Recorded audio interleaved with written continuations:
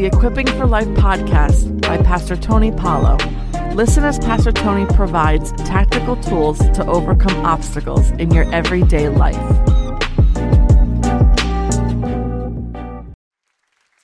All right, turn to your Bibles, John chapter 1, verse 43. Today we're going to talk about the dynamic of the invite. The dynamic of the invitation. Come and see. And I'm particularly excited about this message because I'm coming to realize, and after preaching last week on the woman at the well, I'm coming to realize that the gospel message is about invitation. And invitation is so far superior than instruction. We want to jump to instruction. We learned last week that Jesus built the rapport before he came with the rebuke.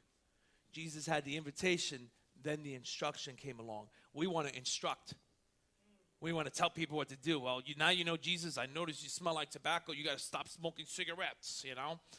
I found that the Holy Spirit is better at convicting and teaching James than we are. You know what I'm saying? And so I love the power of invitation. That's what we're going to talk about today. And I'm coming to realize that your life is one big invitation. Your life is actually one big RSVP. And there's invitations. How many invitations have gone out already regarding the gospel that we're waiting, that people we know? How many of you have people in your family and friends that you know that don't serve Christ that you're still believing for? Pretty much every person here has a family member that we're still believing God for that hasn't RSVP'd the invitation. And so today we're just believing God for a real clarity that to understand the good news is invitation. Religion is instruction. You ever heard the phrase religious instruction? When I was 13, I got religious instruction, but if there's no real change, the invite works better. So I'm here to provoke your paradigm that this is an invitation. This is not an invitation to church. This is an invitation. Just because you invite someone to your church, that doesn't mean you're discipling them. This true discipleship is an invitation into life, into your life, into a way of life. And you know, it so goes against the Western mindset. The Western, us Americans, I like my space, I like my privacy. Remember growing up as kids when they would ring the bell? Everybody say, somebody's ringing the bell, let's see who it is. Oh, help my. And like, all the kids would make a rush. Now it's like, oh my gosh, somebody's ringing the bell. Who is it? Check the ring. It looks like a Jehovah's Witness. No, it's a pest exterminator. The Western mindset is, I come home, I don't want to talk to anybody. This is not how I am. You're like this. I don't like people. I don't want to talk to people. People annoy me. Draw the shades. I don't want anybody to talk to me. I'm in a bad mood. That's the Western mindset. Welcome to America. Discipleship is, I'm inviting you into my life to see how I live, to see how I face success, to see how I face failure, to see how I deal with anger, to see how I deal with valleys as well as mountaintops. So in the whole process here is somewhere along the line, people stop becoming a priority. But Jesus left heaven because people were a priority. So John chapter 1, verse 43 says this. Let's read the word together. The next day, Jesus decided to leave for Galilee. Jesus found, this is how I read the Bible and how I underlined it. Jesus found Philip. Think about it. Do you remember the day Jesus found you? You know why he founded it? You founded it? You? Because you were lost. I was once lost, now I'm found. I was once blind, now I see. Jesus, I love it. Jesus found, and he said to him, follow me. Now, Philip, like Andrew and Peter, was from the town of Bethsaida. Now, verse 45. You know, we just read Jesus found Philip. Now, here we read, Philip found Nathanael. I love this part because there's nothing in there. You know, sometimes you're trying to preach people into the kingdom. I know it talks about make disciples and preach the gospel, but man, let your light shine. Don't preach to sometimes we'll walk through Providence and somebody will just kind of and I'm like, I try to be nice. He starts preaching at me, and I'm kind of like, okay, you're a bit much. I don't tell him that, but as a young guy, I start the conversation. I said, listen, you're better off if you tried this, because if it would have been anybody else, they would have said, not interested. Because the gospel is an invitation. The gospel requires the light. You are the light of the world. I want you to notice when you turn a light bulb in your home, light never struggles to go on, unless you're not paying your bill. Because that Rhode Island Energy bill's real. Jesus, take the wheel. I'm like, we're away 3 weeks. I'm like, I didn't use this electricity. But lights never struggle to come on. When you turn a light on, you know what a light bulb does? I'm here. Well, pop, that's it. Boom. Well, no, I like to be hidden, and it's all about Jesus. I like to be. That's not what the Bible says here. Jesus found Philip. Philip found Nathanael. And Philip starts saying to him, listen, we found the dude what Moses wrote about in the law, about the prophets who wrote Jesus of Nazareth, the son of Joseph. And Philip was so lost for words, impacted by the ministry of Jesus. All he could say to Nathanael was, come and see. But we begin in verse 43. That just has me stuck on that phrase, Jesus found Philip. Now, the key thing about this phrase is that there are times, it's possible that we didn't know we were lost. You ever witness a family and they're like, I feel fine. I'm not lost. They don't feel lost. But when you come in contact, and we learned this last week, that the woman at the well wasn't aware of her spiritual thirst. She was only aware of her physical thirst. She wasn't aware of her spiritual thirst until she came in contact with Jesus. So as a salt of the earth, when we come in contact with people, we tap into their thirst and we make them aware of that spiritual thirst. But he says, Jesus found Philip, and Philip's life was so changed. Philip's life was so drastic. He became an evangelist. He preached. He baptized an Ethiopian eunuch. He realized that the gospel was not only for the Jews, but it was for everyone. He didn't know what to say to Nathanael, except in verse 46, come and see. Have there been times in your life where you try to explain what God has done in your life, and you're like, I just don't know how to put it into words. You just have to come and experience. There have been times when I'm in Providence and I'm talking to somebody who's just really, really good at debating, and they just know all about science, and they try to debate with me, and I feel so overwhelmed that all I can do is tell them about my experience. And experience always trumps a debate. A debate is facts, and experience is truth. Truth always, and it's the truth that sets you free. And so with Philip, all he could say to Nathanael was, you need to come. I can't explain it. I'm really not good at explaining it. I'm still growing. I'm still learning. I feel like I'm trying to get my life together, but you just have to come and see the grace of God that's on my life. This good news is really, the good news is the message of Jesus, is one mass invitation to the world. For God so loved the And John 3:16 is God sending an invitation to the world, and some people still have not RSVP'd. It's just, have you ever, I remember when our kids were in kindergarten, they would say, if you're going to send out a birthday invitation to the kids, don't give them in school, because that would mean as a 6-year-old in kindergarten, you would get an invitation, you would get an invitation, you would go, oh, you're invited to my birthday party, not you. You, yeah, oh, I know, it's sad, right? So the teacher would say, mail them straight to the house. Have you ever expected to get an invitation and you don't get one? Just to let you know, I'm just going to give you a heads up now. My daughter's getting married in 1 month. If you had not gotten an invitation by now, you're not getting one. Don't come up to me and ask me. I didn't get an invitation. Does that make sense, James? You okay, right? See? But this invitation, I know my daughter's texting me first service. People be texting me while I'm preaching. So rude. The wedding's October 11, 2025. But the gospel is an invitation to the world.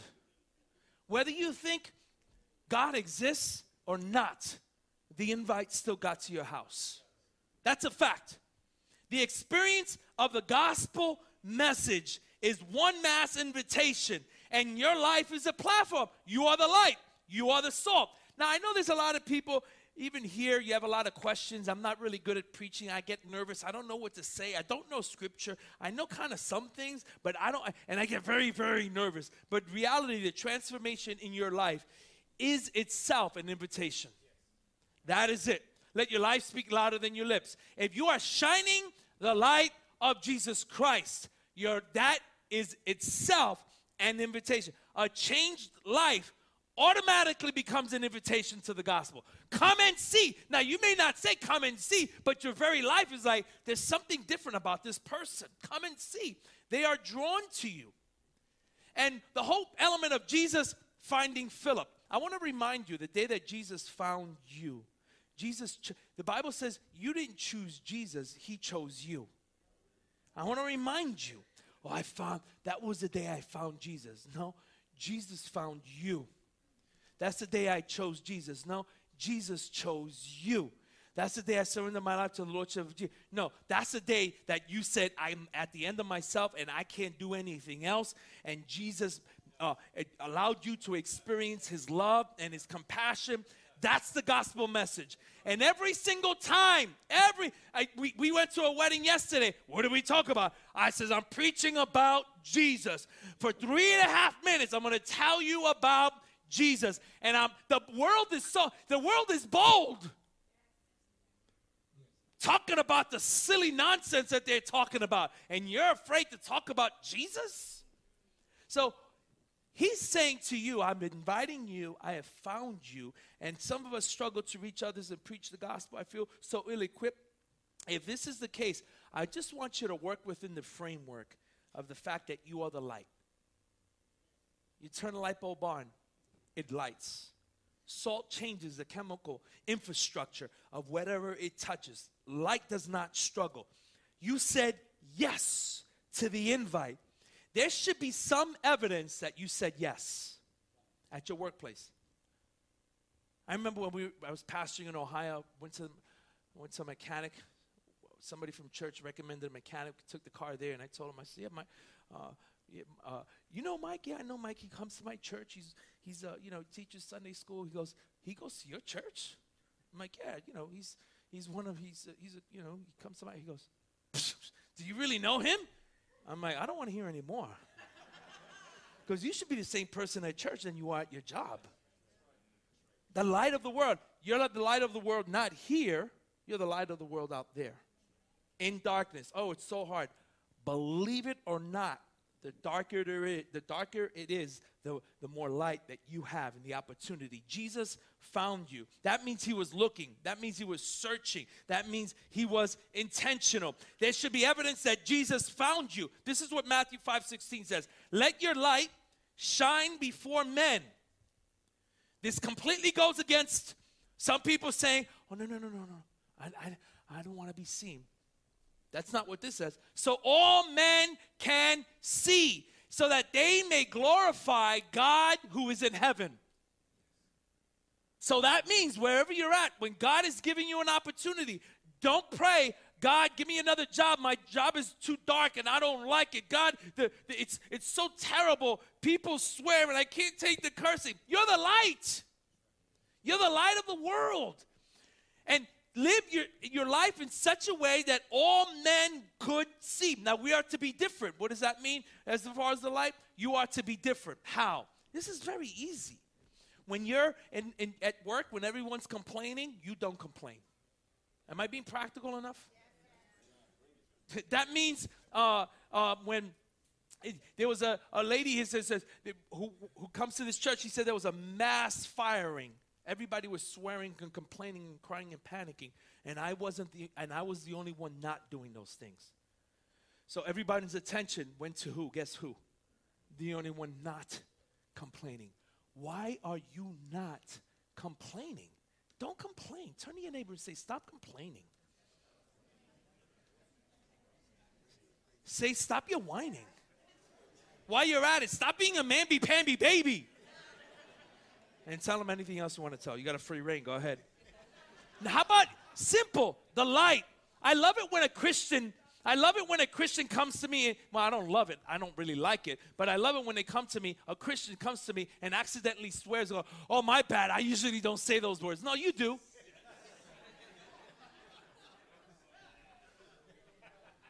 In our home, words like crap, I'm sorry, or stinking, or stupid, those are swear words. You too? But listen, change your whole language. Change your verbiage. Change your vocabulary. Those are words of darkness. You're living in the light. You're an example.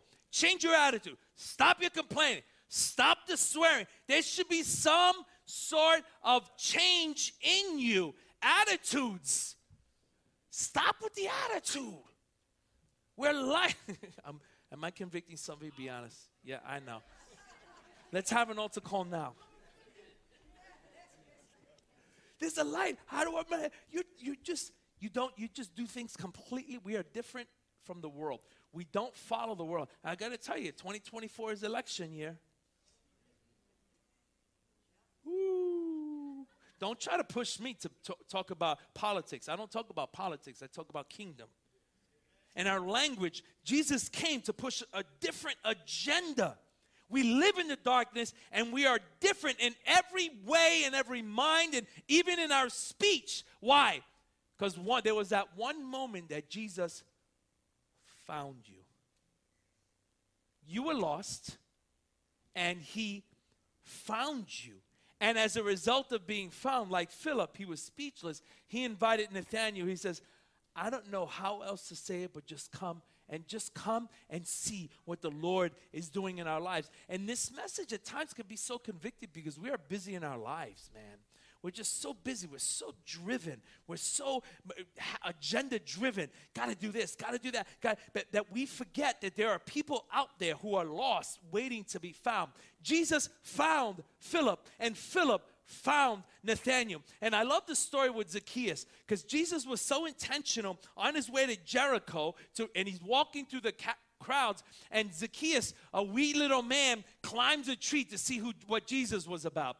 But when the passage in Luke chapter 19 verse 5, I love it when it says, when Jesus reached the spot.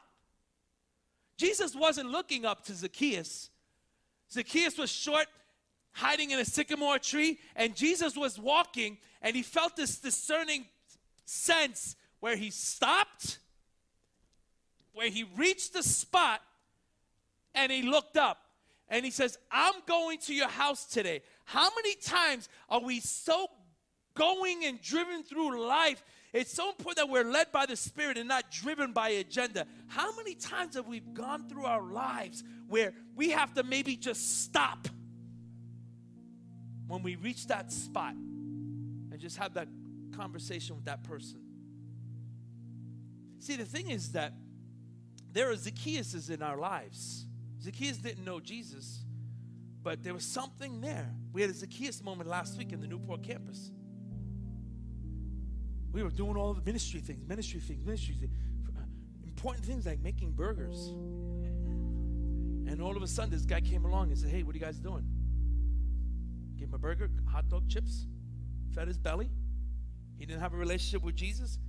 We were busy. We were cleaning up. And this guy comes along, and they lead him to the Lord. Did you preach at him? Did you go, hey, you must repent. You're a sinner. No, it was an invitation. And he didn't even say, I need Jesus. He just said, he didn't say anything, but we knew he needed love. And TJ and Angelo and Noel led him to Jesus. So this week, reach that spot at Home Depot, Lowe's. I don't know, I'm just kind of throwing a couple of random stores out there. Michael's, Christmas tree shops, CVS, Walgreens, Dollar Tree, Chipotle, Five Guys. Man, y'all are too busy. We're too busy. We're too driven an agenda that Jesus had. He had a plan, and he reached a spot. And it was the way it's drafted in the Greek. He was like, hold on. This lady who just checked me out at the cash register looks like she needs a quick talk, a quick word. There's nobody else in line. Let me go back. Reach that spot and stop. They're sensitive, discerning. What are people looking for? They're looking for hope. Invite rather than instruct. We are good people. We are good at telling people what to do. We are led by the Spirit, not driven by rules. The invitation is organic. Instruction is religious. So what I found interesting in John chapter 1, verse 43, where it says, Jesus found Philip. This is what I want you to do. You're Bible scholars. When you see a statement like this, Jesus found Philip, I want you to go, that's something. Like, found? It doesn't say he preached at him. It doesn't say he led him to the Lord. It didn't say, I'm going to lead you in the sinner's prayer. It says, John 1:43, Jesus found Philip. And that found in the original Greek means hurisko, which if you look at it in the Strong's Concordance is 2147. Okay? Now, I went a step ahead because I said, well, that's Jesus found Philip. What does it mean that Philip found Nathanael? And I looked up that word found because sometimes it's a different Greek word. And it's the same Greek word, Strong's Concordance 2147, hurisko. So I was like, wow. So guess what I did next? I said, I got to look up the definition of found. Found means it's a discovery that was made for the purposes of salvation. So that word found, hurisko, Strong's 2147, is littered all throughout the gospel, having to do with the ministry of Jesus. But it's also mentioned with Philip. Philip finding Nathanael is not any less than Jesus finding Philip. Just because Philip was a man, Jesus was man and God, that whole hurisko is the same power, same passion, same virtue. So when you reach people, Paul says, follow me as I follow Christ. So what's happening here is Pastor Frank here, he's Jesus, he finds me, I'm following Jesus. And then I reach back to Angelo and I say, Angelo, there's this guy. I got to tell you what God is doing in my life. He's changed me. He's healed my body. He's healed my mind. I no longer struggle with the things I struggle with. I can't explain it. Just come and see. So I'm following Jesus, and guess who Angelo's following? Jesus finds Philip. Philip finds Nathanael. Now, what I like in John chapter 1, verse 48 now is Philip steps out of the picture, and then Nathanael says to Jesus, where do you know me from? And in verse 48 says this, Jesus answered, I saw you while you were under the fig tree before Philip called you. So now Philip's out of the picture. Nathanael has a conversation. He says, how do you know me? Jesus says, I saw you. You know what that word saw you? He says, in the Hebrew, in Greek, I know you. So similar to the Hebrew word, where before you were born, I knew you. This is before Philip called you, I knew you. There are people that Jesus is looking at, seeing and knowing that we haven't touched. And Jesus is waiting for the Philip to touch Nathanael. He says, I saw you. I had my eye on you. I knew you before you were born and before you were in your mother's womb. So I wonder how many times now this week can we stop at the spot? Everybody say, stop at the spot. Stop at the spot. Whatever it is, wherever you mentioned it, you said it. Stop at the spot and look up and invite yourself. That's what Jesus, invite yourself into their lives. It's there. It's close. Jesus sees them and knows them. All you have to do is shine. And what do light bulbs do? Thank you guys. What do light bulbs do?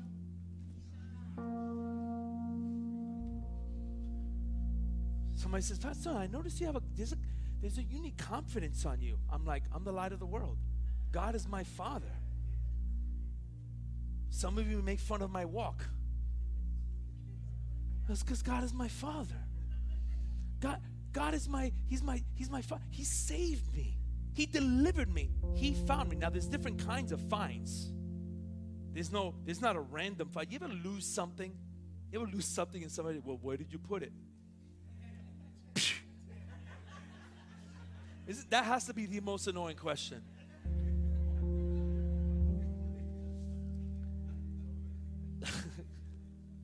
That question just, anyway. You ever lose something and you just quit looking for it? And then all of a sudden you find it years later. You're like, here it goes. And you're kind of like, yeah, there you are, yeah, whatever. But you found it not because you were intentionally looking for it, because you actually stopped looking for it, right? My mother-in-law tells a story years ago when she lost her wedding band and engagement ring at the beach, which is not a place to lose it. So I looked everywhere. For years, she just looked everywhere. So my father-in-law bought her a new set. How convenient, Mom. You want a new set? Lose it. Linda, you got it? Just, whoops, go to the beach. My fingers shrunk. And so my father-in-law bought a new set. My wife was a teen, and then years later, we hear my mother-in-law screaming in the bedroom. She found the lost set. Not because she was looking for it. Just kind of like it was in a glass case. She was like, oh, here it goes. So the find that we're talking about here is an intentional, Jesus is intentionally searching. And he searched for you, and he purposefully found you. He'll never give up on searching for that set. He'll never say, I've retraced my steps, I'm done. If I find it, let's just buy another set. He never gives up. I was lost, but now I'm found. And I live my life like I'm found. The world is bold. You know who's going to be bold? Right here. Right here. I'm going to be bold in Jesus' name, of course. And let the light so shine. So Jesus found you. If you're here today and you don't have a personal relationship with Jesus Christ, I got to tell you, the good news is you can get that straightened out all before we leave today. Isn't that good news? That you can finally say on the RSVP, yes. One chicken, one fish. I talk a lot about food. Do I? I know, it's 12:40. Respond. Right, Leah? Then you have to call them as the bride is like, we sent you an invitation. Can you respond? Some people respond in their head. Today we're going to give you an opportunity to respond right now. If you don't have a personal relationship with Jesus Christ, so important, the most important decision can be made right now at this moment. So I'm going to do me a favor. I want to say a prayer, and this prayer is an invitation to accept Christ as your personal Lord and Savior. Surrender lordship to Him. This prayer goes like this. Dear Jesus, thank you for dying on the cross for me. I ask you to forgive me of my sins. I surrender my life to you. Take away the darkness that resides in my mind and heart. I repent. I'm sorry. I want to live for you and accept your grace and your mercy for the rest of my life. In Jesus' name, amen.